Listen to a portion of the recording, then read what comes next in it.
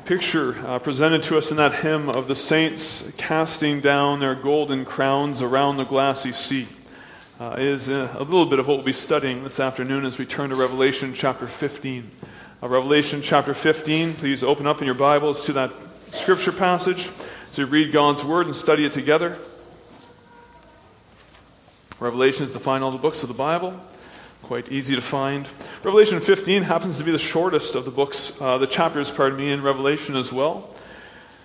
That being said, we'll only cover the first 4 verses for our sermon focus, although we'll read through the entire chapter together. Revelation chapter 15. We give our attention together to the reading of God's Word. Then I saw another sign in heaven, great and amazing. 7 angels with 7 plagues, which are the last, for with them the wrath of God is finished. And I saw what appeared to be a sea of glass mingled with fire, and also those who had conquered the beast and its image, and the number of its names, standing beside the sea of glass with harps of God in their hands. And they sing the song of Moses, the servant of God, and the song of the Lamb, saying, Great and amazing are your deeds, O Lord God the Almighty. Just and true are your ways, O King of the nations. Who will not fear, O Lord, and glorify your name? For you alone are holy. All nations will come and worship you, for your righteous acts have been revealed. After this I looked, and the sanctuary of the tent of witness in heaven was opened. And out of the sanctuary came the 7 angels with the 7 plagues, clothed in pure bright linen, with golden sashes around their chests. And one of the 4 living creatures gave to the 7 angels 7 golden bowls full of the wrath of God who lives forever and ever. And the sanctuary was filled with smoke from the glory of God and from his power. And no one could enter the sanctuary until the 7 plagues of the 7 angels were finished. As far as the reading of God's Word, our focus again, Revelation 15, verses 1 to 4. At Living Water, where I serve more steadfastly. That's our series focus right now. It's on the book of Revelation, and we've come to this chapter today, and thus study it together tonight. Well, beloved in the Lord, we get to hit absolutely a wonderful passage. It's in some ways a blessing for you, as I will be at different areas in the book of Revelation. Wherever I preach for Pulpit Supply, I'll just preach the same passage I'm preaching in my own church. And so sometimes when I visit a church, they've been launched into something very, very tough. They've been launched into things like the vision of the beast from the sea, who will triumph over the saints, and the beast from the earth, who will persuade all the world to worship the beast from the sea. We've been hitting topics that speak of rather heavy items. Today, we get the focus of praise. We get the focus that is something that is absolutely foundational to what it means to be a child of God and what it means to be redeemed in Christ. It is the idea that our lives are to be lived for the glory and the praise of God. It is a vision given in this book filled with visions where we have seen things that are great and terrible, where as we read through the book, we will read of Christians laying down their lives. We will read of times in history where God will give authority to the enemy to triumph over the saints. We'll read about that this afternoon, Lord willing, as we study God's Word. Times when the church will be persecuted, where to stand for Christ will mean that you cannot hold a job, you may lose your life, and you will certainly learn what it is to suffer for the cause of righteousness. In and through this book, and as all these various scenes unfold, one of the constant fibers, one of the constant truths that come out to us is not merely the idea that we are living in the last days right now, that we are living in a time of spiritual warfare right now, but also the centrality of worship. The centrality of knowing that no matter what we may face, no matter what the world may bring, no matter what kind of struggles may be before us as God's people, God is always worthy of our praise. He is always worthy of the delight of our hearts. He is always worthy to be adored with everything we have, not merely on the Lord's Day, although certainly that is a day of special importance, but in everything that we are, in everything that we have. We are to live for the glory of God. In Revelation chapter 15, that is the picture shown to us. We are given a vision of the church in worship. This is repeated in Revelation in chapters 1, 4, 5, 7, 11, 14, and 15 so far. And it's a reminder of what it means to live as God's people today, and the importance of knowing what it is to praise God and to live not for ourselves and not for this world, but for the glory of the King who has made us, saved us, and called us to be His. And so we'll study this passage together with that focus that we are indeed called to be a people of praise. And we are called to be that people of praise as we are standing rooted in the finished work of our Savior. We'll see only 2 points this afternoon. The first point we'll see is how the worship itself, the worshipers call us to praise, and then we'll see how the worship calls us to praise. Looking first at the worshipers and second at the worship, and seeing how both these things show us the greatness and the beauty of God. So we begin in Revelation chapter 15. If you have your Bibles, please keep them open. We'll be working through a few different areas of Revelation just briefly to help round out what we're reading here in chapter 15. But we begin with 15 verse 1. And it says this, "Then I saw another sign in heaven, great and amazing. 7 angels with 7 plagues, which are the last, for with them the wrath of God is finished." Now, you haven't been studying through the book of Revelation, but perhaps you have read it on your own, and perhaps we can just kind of tease out a few things that maybe you remember from reading it before.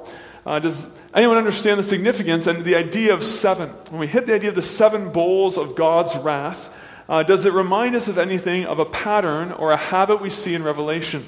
If you've ever read through the book of Revelation, you may notice the number 7 comes up numerous times. There are 7 seals, 7 churches, 7 trumpets, 7 bowls. God's work in Revelation is often depicted by the number 7.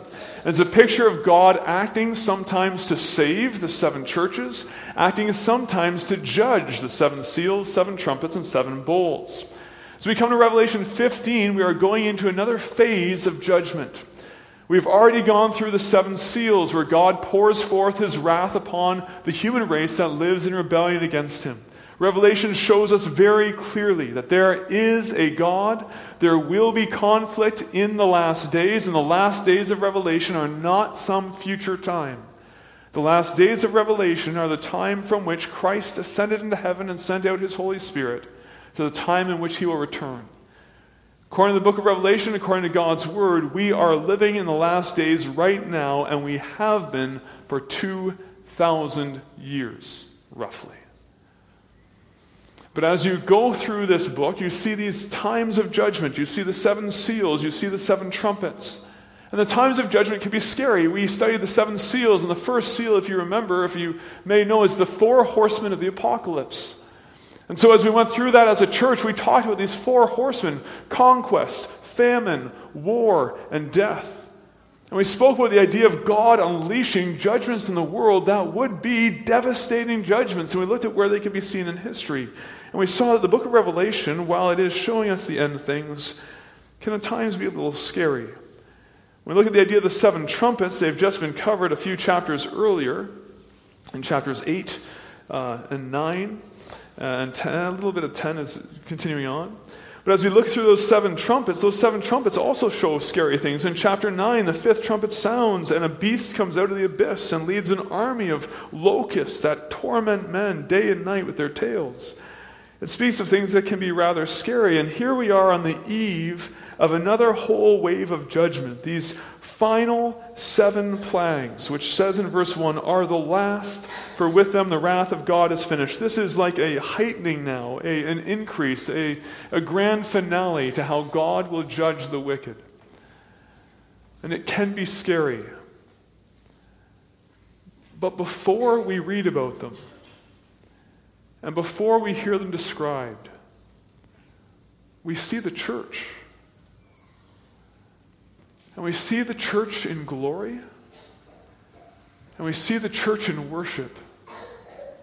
Because no matter what may come upon this world, and no matter what God may allow to happen in His wisdom as a punishment for sin, those who trust in Jesus Christ will never be destroyed, and they will never be shaken. As we have gone through the book of Revelation, we have pointed out how the activity described of the beast from the sea and the beast of the earth described in Revelation 13, we'll go to that in a little while, can be seen at work today. The first beast, the beast from the sea, is a beast who demands and uses authority to make all the world worship him. The second beast is called in Revelation a false prophet. It's a propaganda machine of types. And it uses propaganda and persuasion to tell the world to worship the first beast. Anyone who doesn't obey these beasts will pay with their lives. They'll be unable to participate in society. When we think about these things, we can look at our world. We can see changing laws. We can see changing requirements. We can see how more and more businesses are requiring allegiance or affirmation of certain sinful, anti-biblical practices if you are going to work for them or survive the month of June. We can look at how, as a church, we have watched laws change in our nation to try to limit what we're able to say as God's people on the basis of God's word about gender and purity and holiness for those who struggle with homosexuality, lesbianism, or transgenderism. We can look at how our government is putting in penalties for those who would stand upon the word of God, and recognize that in these things we can see a reflection of what is told to us in the book of Revelation will come. In all this, we are called as God's people not to compromise. We are called as God's people to be faithful until death. But that call is not given in the abstract. That call is given with an affirmation and an assurance. The children of God will not fall. And by God's grace, if we stand in Christ today, that applies to us. And so we have this vision of the 7 last plagues, and then we see this secondary vision, this picture that comes beforehand. And verse 2 says, I saw what appeared to be a sea of glass mingled with fire. In the book of Revelation, the idea of the sea is often a place of tumultuous, rebellious activity against God. The first of the beasts, which is a picture of the Antichrist, comes out of the sea. Later in chapter 17, we'll see a harlot who sits upon the waters. In Revelation 17, verse 15, it will say of that, the waters that you saw where the prostitute is seated are peoples and multitudes and nations and languages. The sea in the book of Revelation is often a picture of rebellious mankind fighting against the Lord.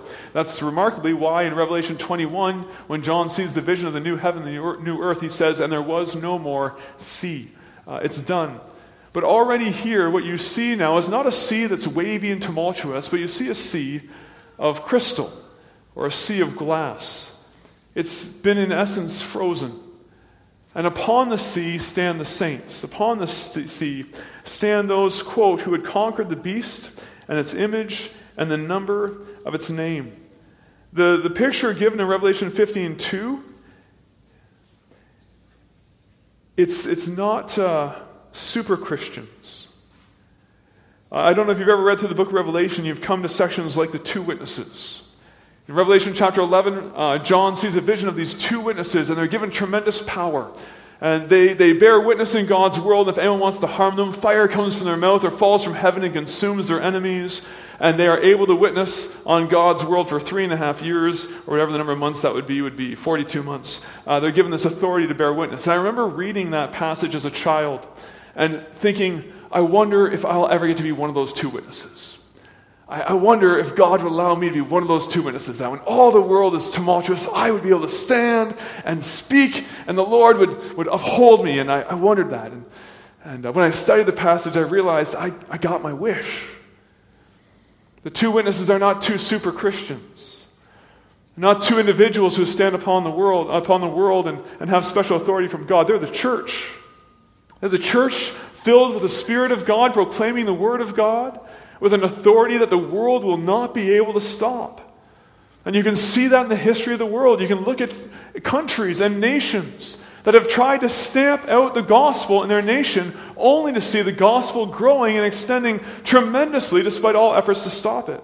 A few weeks ago, we had a special prayer request from Word and Deed. I'm not sure if you had the same, but it was to pray for churches in India Because since May 3rd to May 22nd or so, 220 churches in a single province in India were attacked and faced persecution for the gospel. 220 churches in roughly a 3-week time period. And later we had a visitor who was with us, and a regular visitor, and we had a bit of a prayer time, and he was with us, and he said, "You know why those churches in India are being attacked?" We said, "No." He said, "Because the gospel began spreading in that province like a wildfire. People started coming to Christ in amazing numbers, and the Hindus decided they had to do something to try and stop the church, so they began to increase persecution so great that the Indian government had to send in the military to try to protect the church in a time of much upheaval." Why are we talking about this? The 2 witnesses weren't super Christians.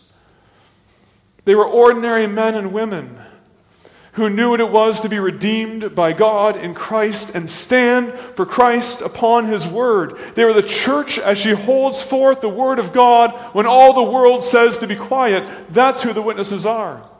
And as you go through the book of Revelation, you find other super Christians. Revelation 14 speaks of 144,000 who survived the affliction of the beast.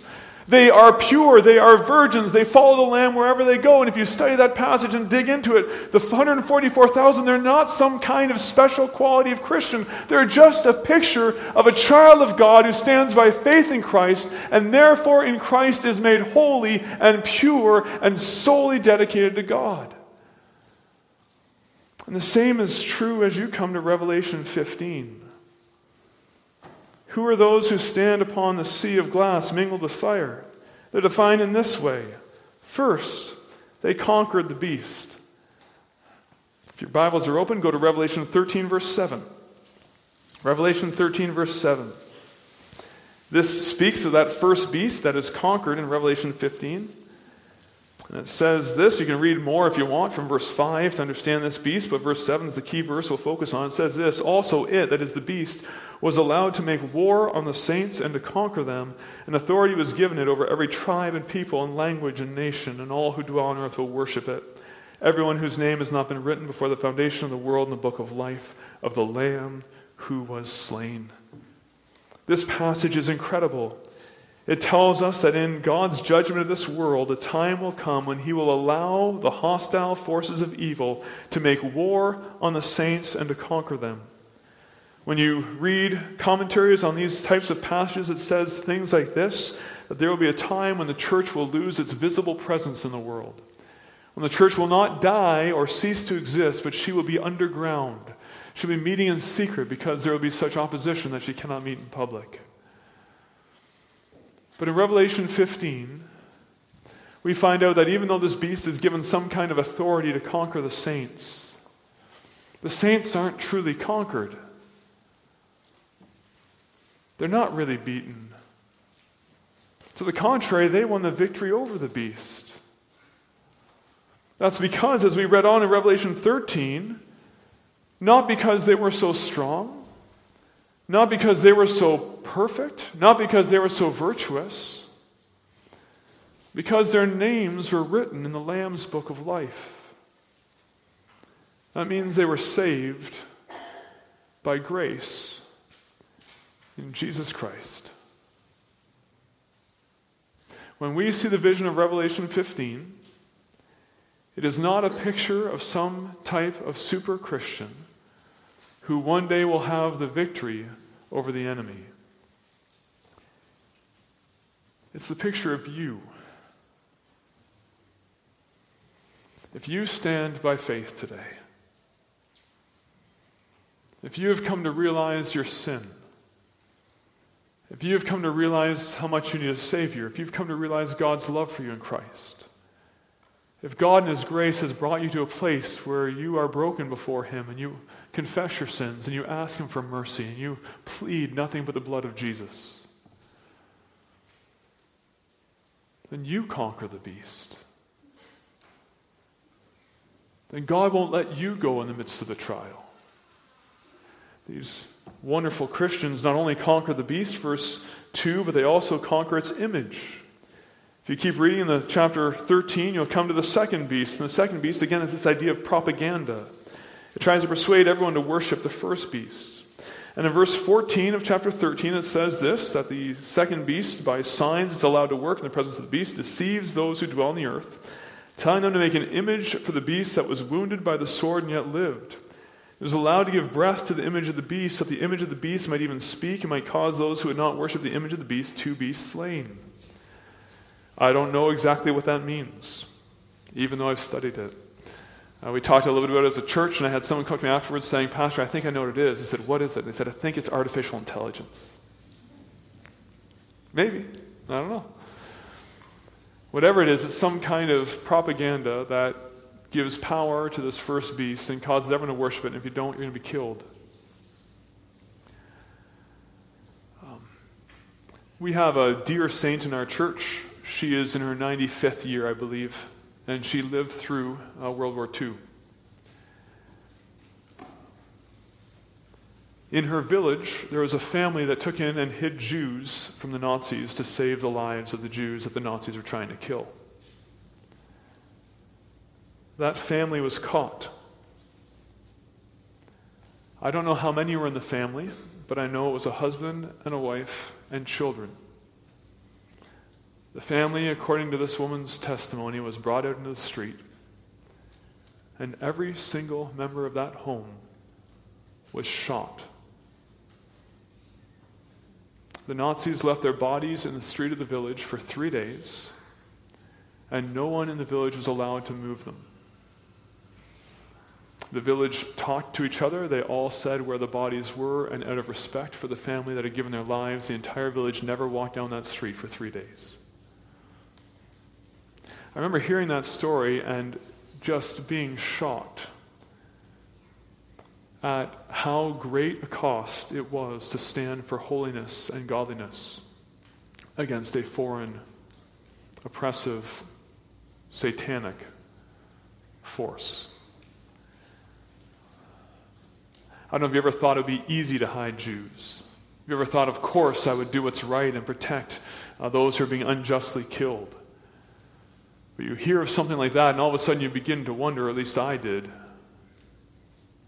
would I stand? We live in a world today where Christians can lose their jobs and lose their businesses if they don't show some kind of allegiance and affirmation to the homosexual movement. And right now, it's maybe, for most of us, fairly easy to stand. But imagine we saw 70% of the businesses and jobs in this church lost, and you're one of the 30% left.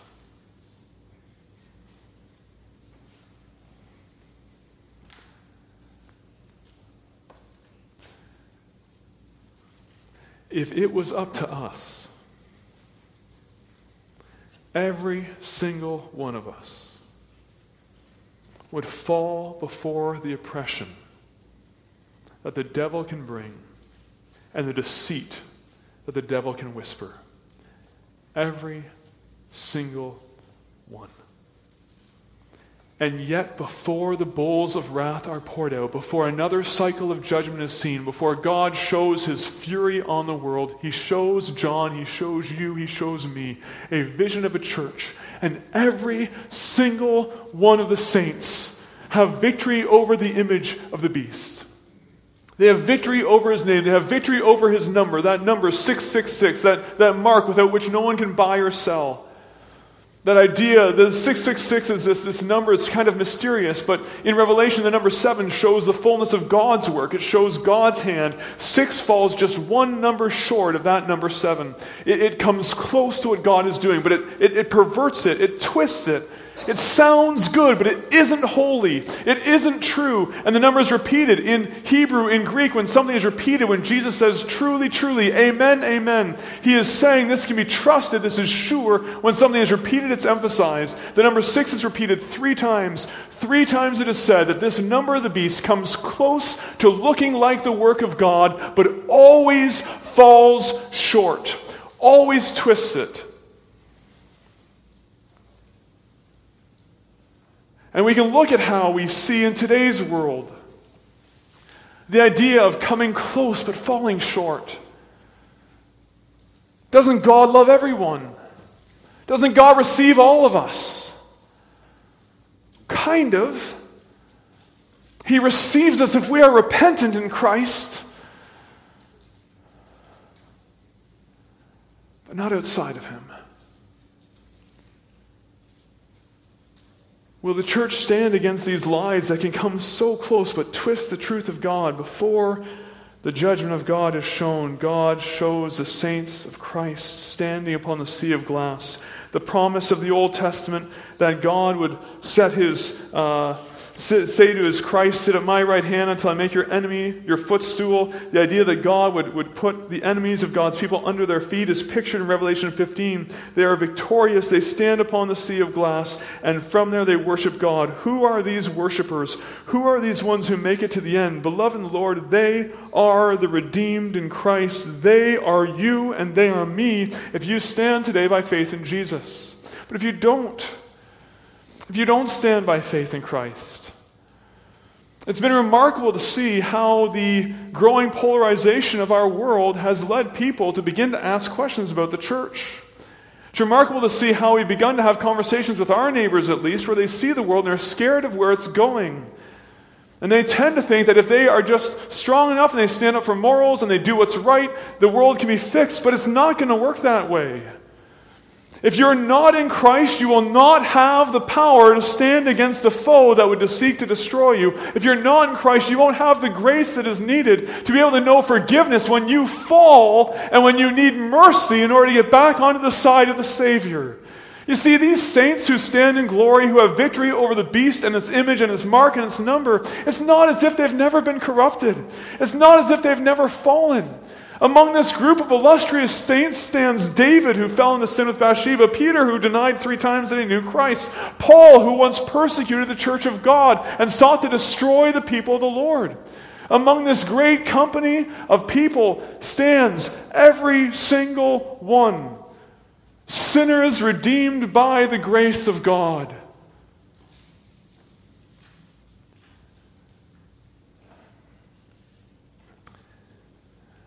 If that's you, then God tells you,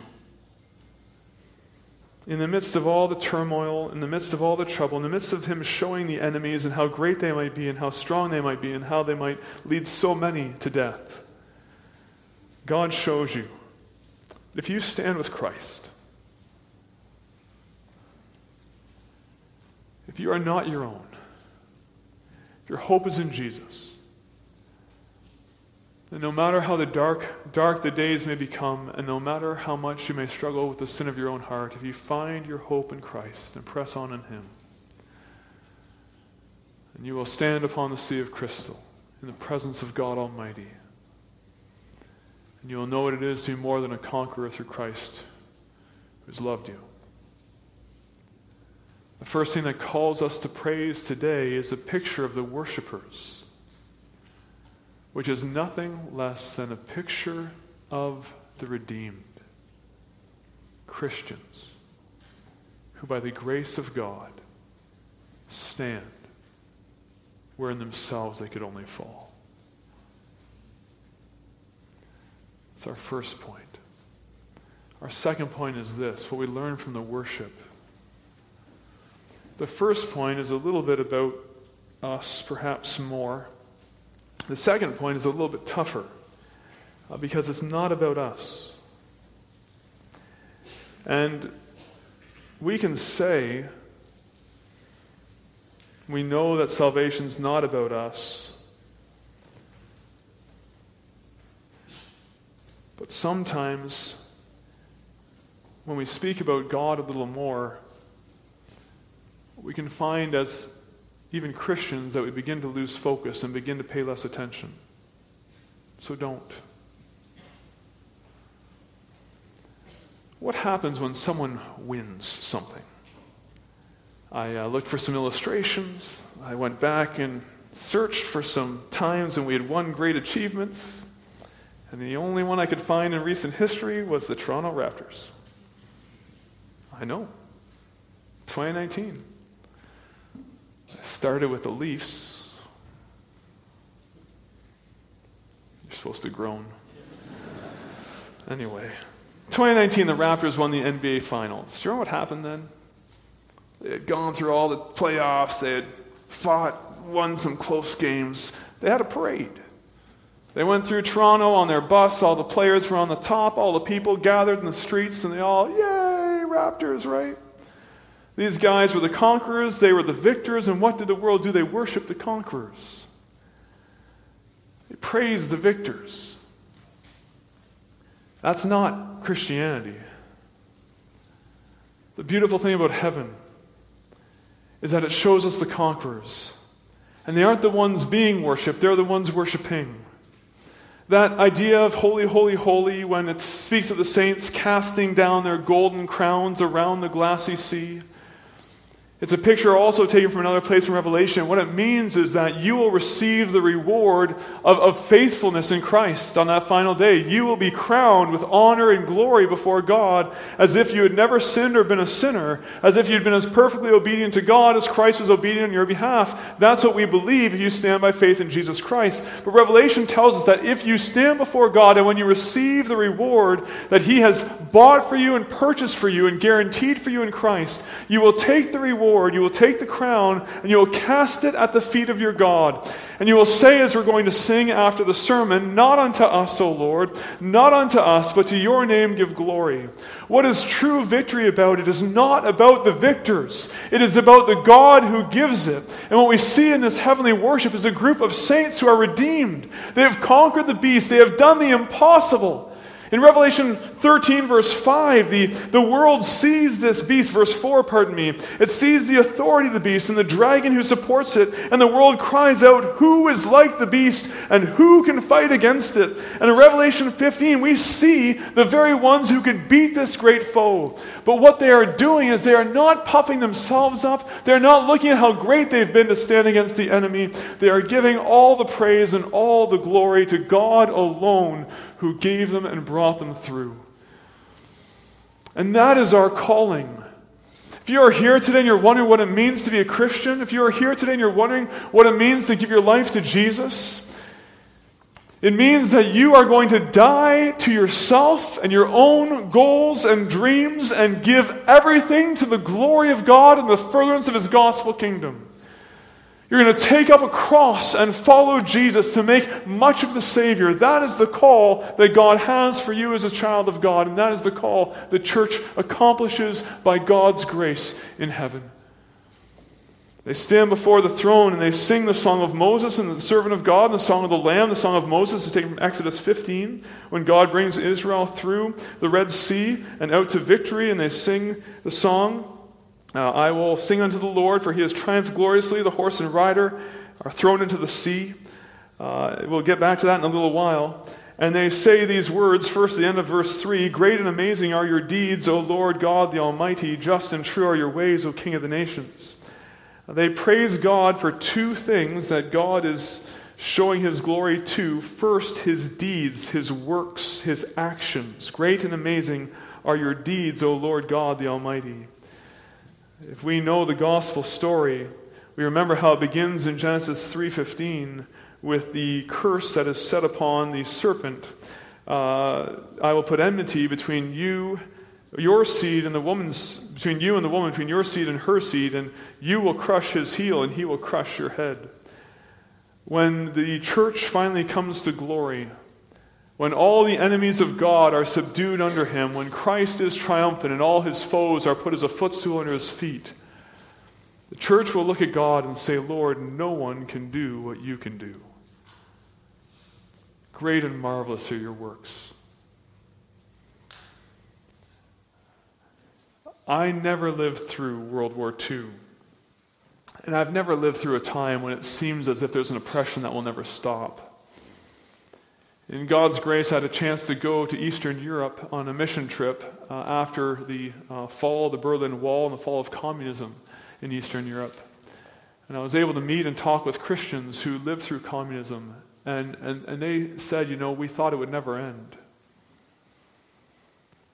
We thought it would never end.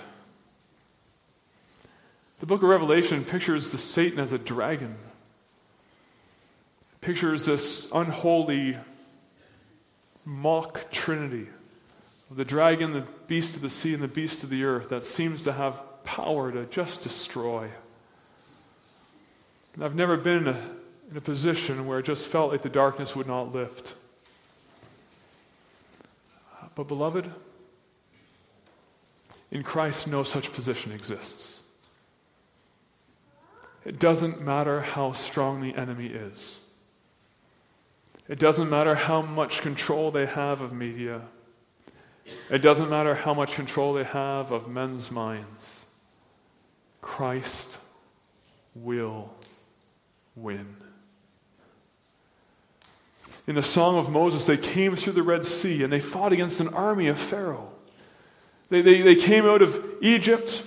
Pharaoh and his army chased after them. They were hemmed in because they had the Red Sea on one side and the army of Egypt on the other, and they had no way of escape. And God told Moses, stretch out your staff over the sea, and he stretches out his staff, and the Lord parts the waters, and Israel walks through the bottom of the Red Sea, and when Egypt or Pharaoh and his armies follow after them, the Lord causes confusion, and the wheels fall off their chariots, and they're stuck in mud, and everything goes wrong until Israel is all out of the water, and then the waters return, and the entire army of Pharaoh is absolutely destroyed, not a single survivor.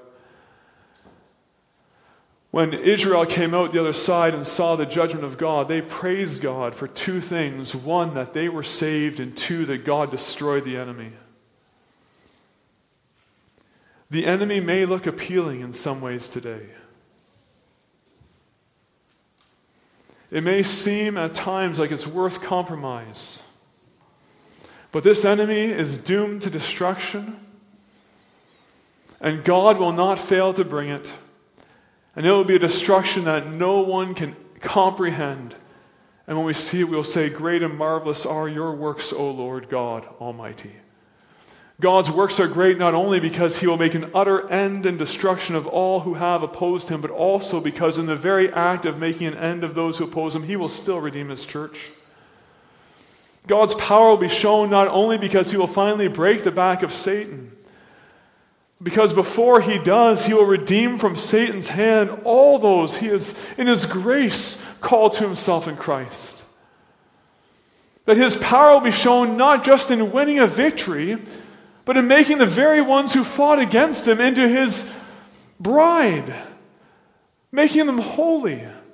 To think that those saints on the crystal sea are each and every one redeemed by the blood of Christ, and no longer who they used to be. And when God finally shows that victory over all opposition, they will know that the only way they could be saved, and the only way good could win, and the only way evil could be judged, was by the action of a great and awesome God whose power is incomparable. They praise him because he has great works, but they praise him also, secondly, because just and true are your ways, O King of the nations. They praise God not only for what he does, but they praise God for how he does it. And in this, we hit something that can be easy some days and difficult some days. When we see someone saved, we can say, just and true are your ways, O King of the nations. God saves people in interesting ways. I heard the story of a man who came to faith when he was a young man. He was raised in a church family. He was in a covenant home, and he was given by his parents, as many of you may have done for your children, given his own Bible. They made a big deal of it. This is your Bible. They wrote his name in the cover. This is for you. We want you to read this. In his time of rebellion, this man took this gift from his parents, and he said, Lord, I want no more of you. And he took the Bible, and he tossed it in the garbage, and he hid it under trash so his parents wouldn't find it. He said he wanted no more part of God. In God's sovereign grace, some months later, he was walking to school, and he saw on the side of the road a Bible that someone had discarded. And he walked past it, but it stuck in his head, and he thought, that's no way to treat a Bible. It shouldn't be left out in the rain. That's not proper. And he said to himself, if the Bible's there again tomorrow when I walk by, I'm going to pick it up. And the next day when he walked by, the Bible was still there, and he picked it up off the ground, and he took it home, and he read it, and he became a Christian. What a thing. The very act he did, done by someone else, God used to bring him to salvation. I spoke with someone this past week who had been diagnosed with a fairly serious illness. He was diagnosed roughly 12 years ago. And as we discussed the illness, he said, I'm not upset that I was diagnosed with this illness because I wasn't a Christian. I grew up in a non-Christian home. I didn't know my wife had begun going to church. I knew she was going to church. I didn't know how seriously she was taking it. She would hide her Bible reading from me so I wouldn't see her reading the Bible. But when I got diagnosed with this illness, she said, maybe you should come to church. And I said, maybe I will. And in God's grace, I came to faith in Jesus. And we can see something like that and say, wow, just and true are his ways. He worked through this type of illness to bring someone to salvation in Jesus Christ. And we can look at not only what God does in condemning sin and in saving sinners and say he's great and powerful for that, but we can also say how he does it is just and how he does it is true or righteous. But that applies not only to when we can see the end of the story, but also to when we can't. If we can see how that young man will later find a Bible and feel convicted that someone treated the Word of God shamefully even though he himself had done it, we can say, just and true are your ways. If we can see someone diagnosed with an illness and it leads them to faith in Jesus Christ, we can say, just and true are your ways. But the truth is in heaven, when we see the entire spectrum of all that has happened on earth, of all the good things and of all the bad, of all the trials, of all the hardship, of all the illnesses, of all the loss, of all the brokenness, of all the families that haven't been blessed with a good home where they were taught the things of God. We will look at all that God has said, and we will not argue with his wisdom. We will not doubt his goodness. We will see how he has acted even in the times of hardship, even in the times of struggle, even in the times of sorrow. And we will see what he does in the condemning of sin and the condemning of evil and the victory he brings. And we will say, Lord, all that you've done throughout all of life has been just and righteous and true and worthy of praise. And beloved Lord, if you are currently going through a season and a time when you are doubting the goodness of God or you're doubting the wisdom of God, and you're going through one of those seasons where the trouble just doesn't seem to end, and you wonder if God hears you or if God cares or if God is listening, may you remember the word of Job, our brother in Christ, who said, yet though he slay me, I will praise him. We don't get to see in this life how God is using all the struggles for his glory, but one day we will. And when the whole picture is set before us, we will have no complaint. We will praise God because he is sovereign and wise, just and true, and all that he does is good. And if we can't see it now, then may we at least be assured of it. Because the God who oversees your life and orchestrates every detail of it has not only shown himself to be just and true in the worship of the church, but he's shown himself to be just and true in the sending of his Son, the only spotless Lamb of God, who knew no sin, took on the wrath of God, the wrath of hell, that you might be saved. If ever we could think there was a time when God was not just, God was not true, God was not holy, it would be in the crucifixion of Christ. Yet God has shown, even there, he does all things well. The worship continues to proclaim God as the only holy one, separate from all sinners, separate from all people, the only worthy of praise, and speaks of how all nations will come because his acts have been revealed. But the call of the passage has a total thing. From Revelation 15:1-4, it's given to you and it's given to me that we might know what this life is meant to be all about. That we might understand the significance of who we are and what we're doing. It's a vision of a victory that God will give to his people, and a victory that isn't just about us. It's about the greatness of the God who has saved us and bought us and loved us in Christ and does all things well. Beloved Lord, as we consider this passage before us today, can we learn from it? Can we see in God's vision to John the call that he gives? The church is to be a place and the Christians are to be a people who are identified as those who know the greatness and the glory and the splendor of God. Does worship shape who we are? When you go through the Bible and you see Paul and Silas put in jail in the midnight hours after being beaten for their testimony of God, and they're singing hymns to God, do you get it? Does it make sense to you? I understand why they're praising God, even though they're just beaten for the name of Christ, because God is everything to them. It's not about Paul and Silas. It's not about how comfortable their life is. It's about a God who is able to save even when all the world stands against the gospel. Let's praise him. As we live in a world where we sometimes get a little scared, and we see laws changing, we wonder if persecution's coming, and we may even see persecution fall on those we love, can we praise God? Can we look at a future where God may call us to give up our homes or give up our comfortable jobs or give up our reputations and say, Lord, even if that's the cost, even if that's the call, I will praise you because it's not about me. It's not about us. It's about a God who is worthy of praise, and he has the victory in Christ even when all the world stands against him. Beloved Lord, will you indeed be a people who is redeemed through the spotless blood of Christ, that you may proclaim, as Peter says in 1 Peter 2, the praises of him who called you out of darkness into his marvelous light?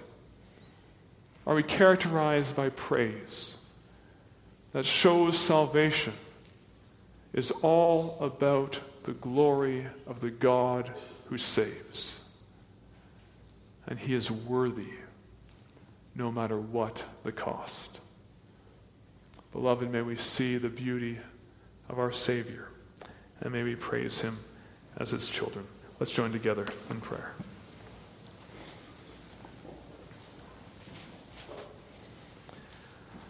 Father in heaven, as we come before you this afternoon, Lord, please forgive the times when we take the things of this life and we do make them about ourselves. And we